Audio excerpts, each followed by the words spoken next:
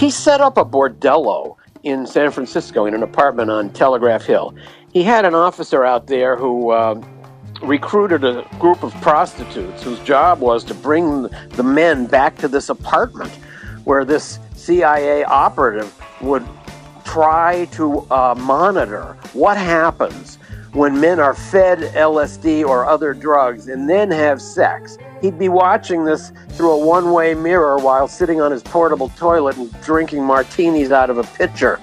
This was your tax dollars at work. Operation Midnight Climax, as this bordello project was nicknamed, was supposed to be part of a program to help defend the United States against its external enemies. So how you can connect running a whorehouse in San Francisco with defending the United States against its foreign enemies is quite a stretch, and it shows you how far Gottlieb went and how little supervision anybody exercised over him.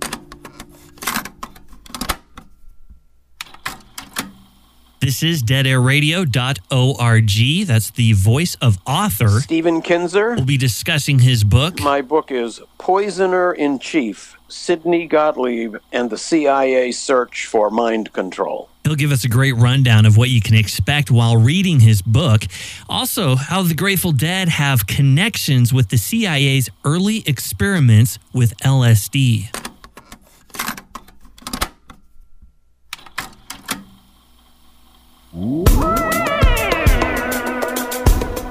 I think I discovered the most powerful unknown American of the 20th century. Unless there was somebody else who was conducting experiments with drugs and all kinds of other extreme techniques over 3 continents, lived in total invisibility, and had what amounted to a license to kill by the U.S. government. So Sidney Gottlieb, this unknown CIA figure who's the center of my book, is the man who created the poisons that were intended to kill Fidel Castro and other world leaders. But as I began researching his story, I realized that his role as poisoner-in-chief was actually just a sidelight. He devoted a decade, for most of the 1950s and into the 1960s, directing this CIA mind control project called MK Ultra. MK Ultra. And it was during those experiments that he conducted some of the most extreme tortures that were ever inflicted by Americans with the permission of the U.S. government.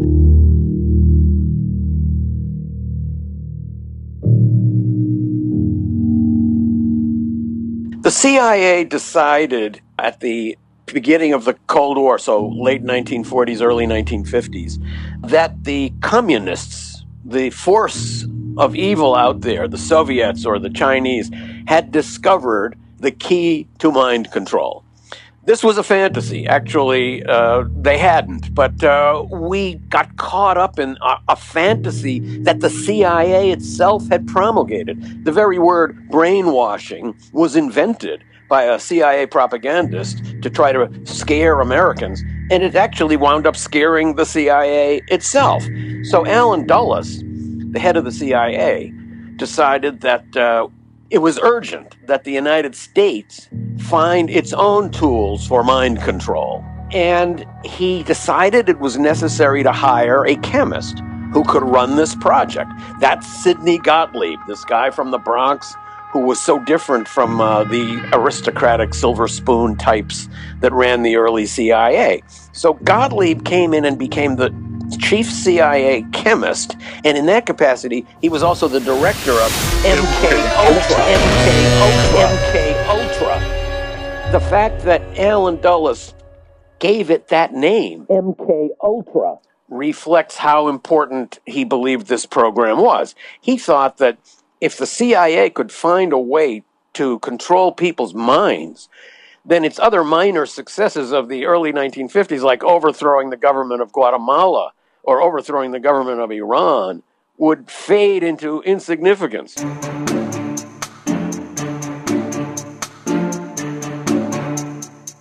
Gottlieb's search was based on a principle that he developed early on.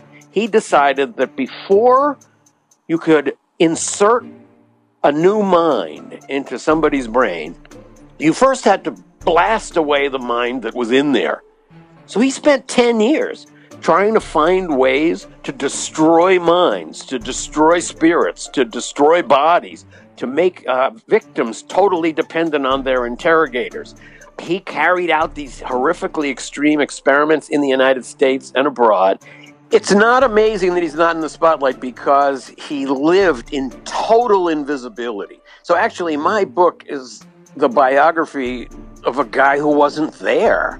Nobody knew who he was. I got a photograph of him finally, and I was so excited. I told my publishers, let's put this on the cover of the book.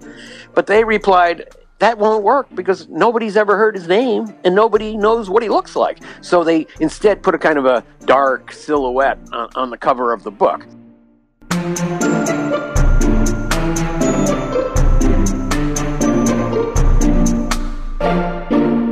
I do find it fascinating, though, that Gottlieb played this counterculture role as a unwitting godfather of the whole 60s youth rebellion. Gottlieb was a kind of Jekyll and Hyde character. By day was conducting the most extreme experiments on human beings that have ever been conducted by any official or agency of the U.S. government. But meanwhile, in his private life, he was kind of a proto-hippie. He lived in an eco-cabin in the woods with no running water. He meditated, he studied Buddhism and wrote poetry. He grew his own vegetables. He got up before dawn to milk the goats. He was a very gentle-hearted torturer. He was a super nice guy as a torturer. He was really the first LSD guru. Gottlieb was fascinated with LSD. He believed, as one of his chemists said, that it could be the key to unlock the universe. Maybe LSD could be the key to mind control. Of course, it turned out that it's wildly unpredictable and it couldn't be used for anything like that. But Gottlieb was so fascinated with its potential that in 1953, he persuaded the CIA to buy the entire world supply of LSD.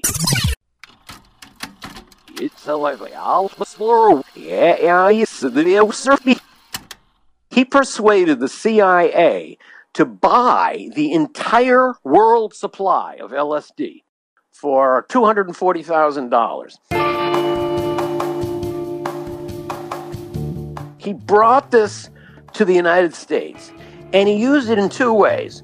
One way was as a part of the drug cocktails that he administered in these horrific experiments.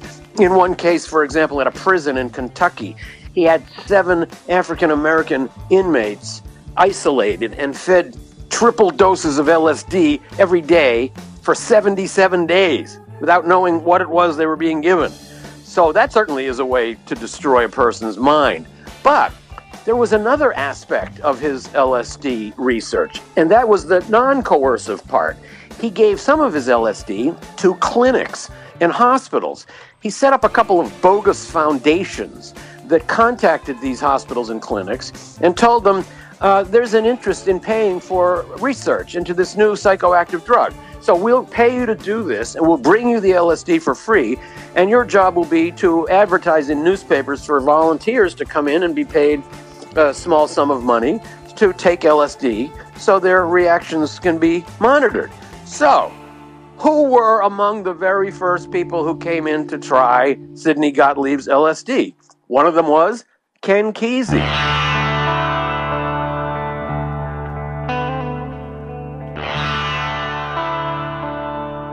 One Flew Over the Cuckoo's Nest came out of his LSD experiments. He liked the LSD so much that he actually got a job in the hospital so he could steal the LSD out of the medicine chests. And that work in the hospital became the basis for One Flew Over the Cuckoo's Nest and all the big acid parties that Ken Kesey started.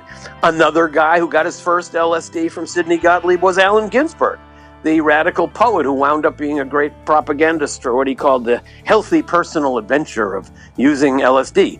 Ginsberg chose to listen to Tristan und Isolde, the Wagner opera, on his headphones while he was taking LSD. Robert Hunter, the lyricist for the Grateful Dead, got his first LSD from Sidney Gottlieb and the CIA.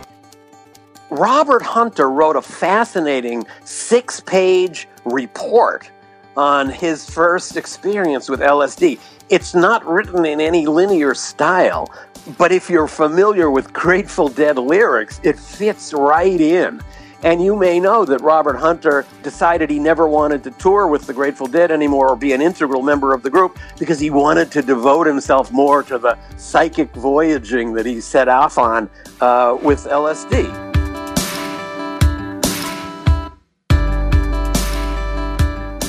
Now, none of these people knew that. They all, decades later, came to realize that they had gotten their first LSD from Sidney Gottlieb, from MK Ultra, from the CIA.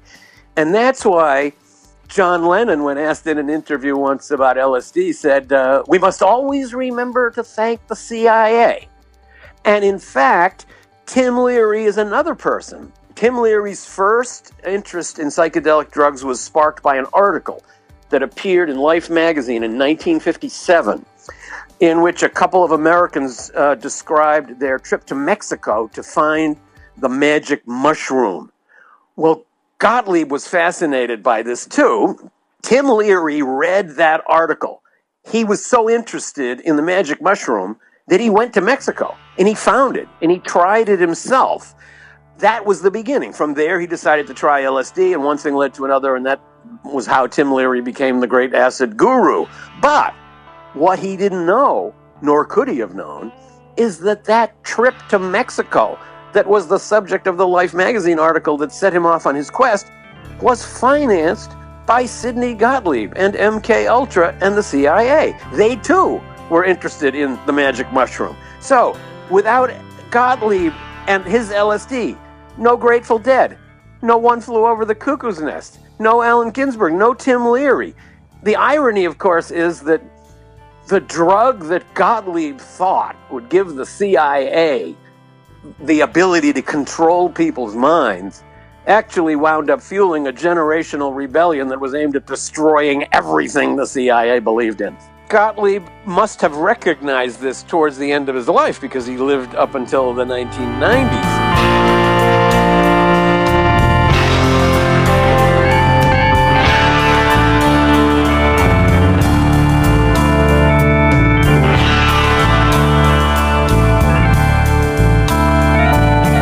Gottlieb wrote quite a list of what his experience had taught him. Those lists, those techniques, were then later used as the basis for American programs in Vietnam. They were used as the basis for manuals that were passed on to secret police forces in Latin America during the 1980s. And they have become the basis for techniques that were used in Abu Ghraib and Guantanamo up to this day. So for a certain degree of what he worked on, the influence carries on to this day. And then, of course, that wasn't all he did at the CIA. So after 10 years of running MK Ultra, he then went on to this job of making the poisons to kill foreign leaders, which makes him the poisoner-in-chief. And then he spent 7 years as the director of the CIA gimmick shop, the technical services staff that makes all the tools for spies. There, his wild imagination, perhaps fueled by his 200 LSD trips, allowed him to come up with all these fantastic implements that you see in James Bond movies.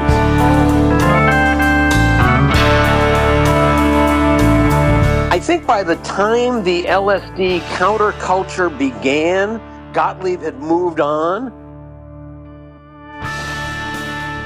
He never intended for LSD to be used this way.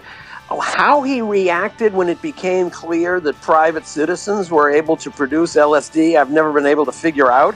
He didn't confide his thoughts to paper, and if he had, that paper would have long disappeared. And actually, the way LSD turned out to be used, of course, stigmatized it. People who used it were demonized. But I think now, today, finally, after we've gone through these generations of denunciations of LSD and the effects that it had, we're now coming into an era where I think LSD and psychedelic drugs are being taken more seriously as mental health therapeutic techniques. A new institute to study psychoactive drugs has just been founded at Johns Hopkins University. So I think finally LSD is being pulled away from the coercive and the recreational identities that it had in the past. And finally, we now might be able to get to a point where its true potential might be honestly explored.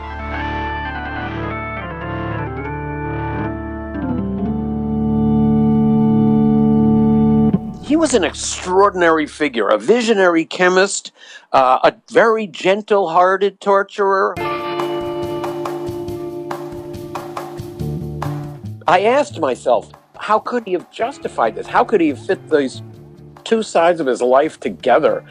We don't know, but one speculation might be this. Maybe he thought to himself, I'm fighting a force, communism, that wants to destroy the possibility of individual life, and therefore anything that I do to fight that force is justified. I think this is part of his message for today, which is he lost sight of that question, is there ever a limit to the amount of evil you can do in pursuing what you think is a good cause before the evil begins to outweigh the good. The commitment to a great cause is the ultimate justification for committing immoral acts. Patriotism is among the most transcendent and appealing of all causes. And I think Gottlieb has a message for us. He allowed himself to be caught up in the impression that the country was under such a terrible threat that normal rules of ethics and morality and law had to be disregarded. We're in a situation like that right now. We're being told that because terrorism is all around us, now we need to have more surveillance, fewer civil liberties. We have to be willing to adjust to more restrictions on our privacy. So I think the danger that he symbolizes to us is that we lose sight of our own ethical and moral bearings because we've been whipped up into a frenzy by people telling us that we're under terrible threat. Maybe Gottlieb was able to do this because he honestly felt that destroying people's minds in secret prisons in Germany and ruining the lives of people in Canada and across America and in East Asia was a way to defeat communism. It's hard to imagine how you can connect the two, but in his mind, he must have thought that his experiments were contributing to a patriotic cause, and that's a good object lesson for all of us.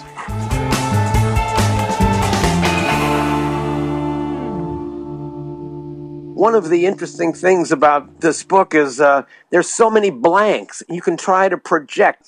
So spending a few years with this bizarre character while writing this book has answered a lot of questions for me, but I think it's raised even more.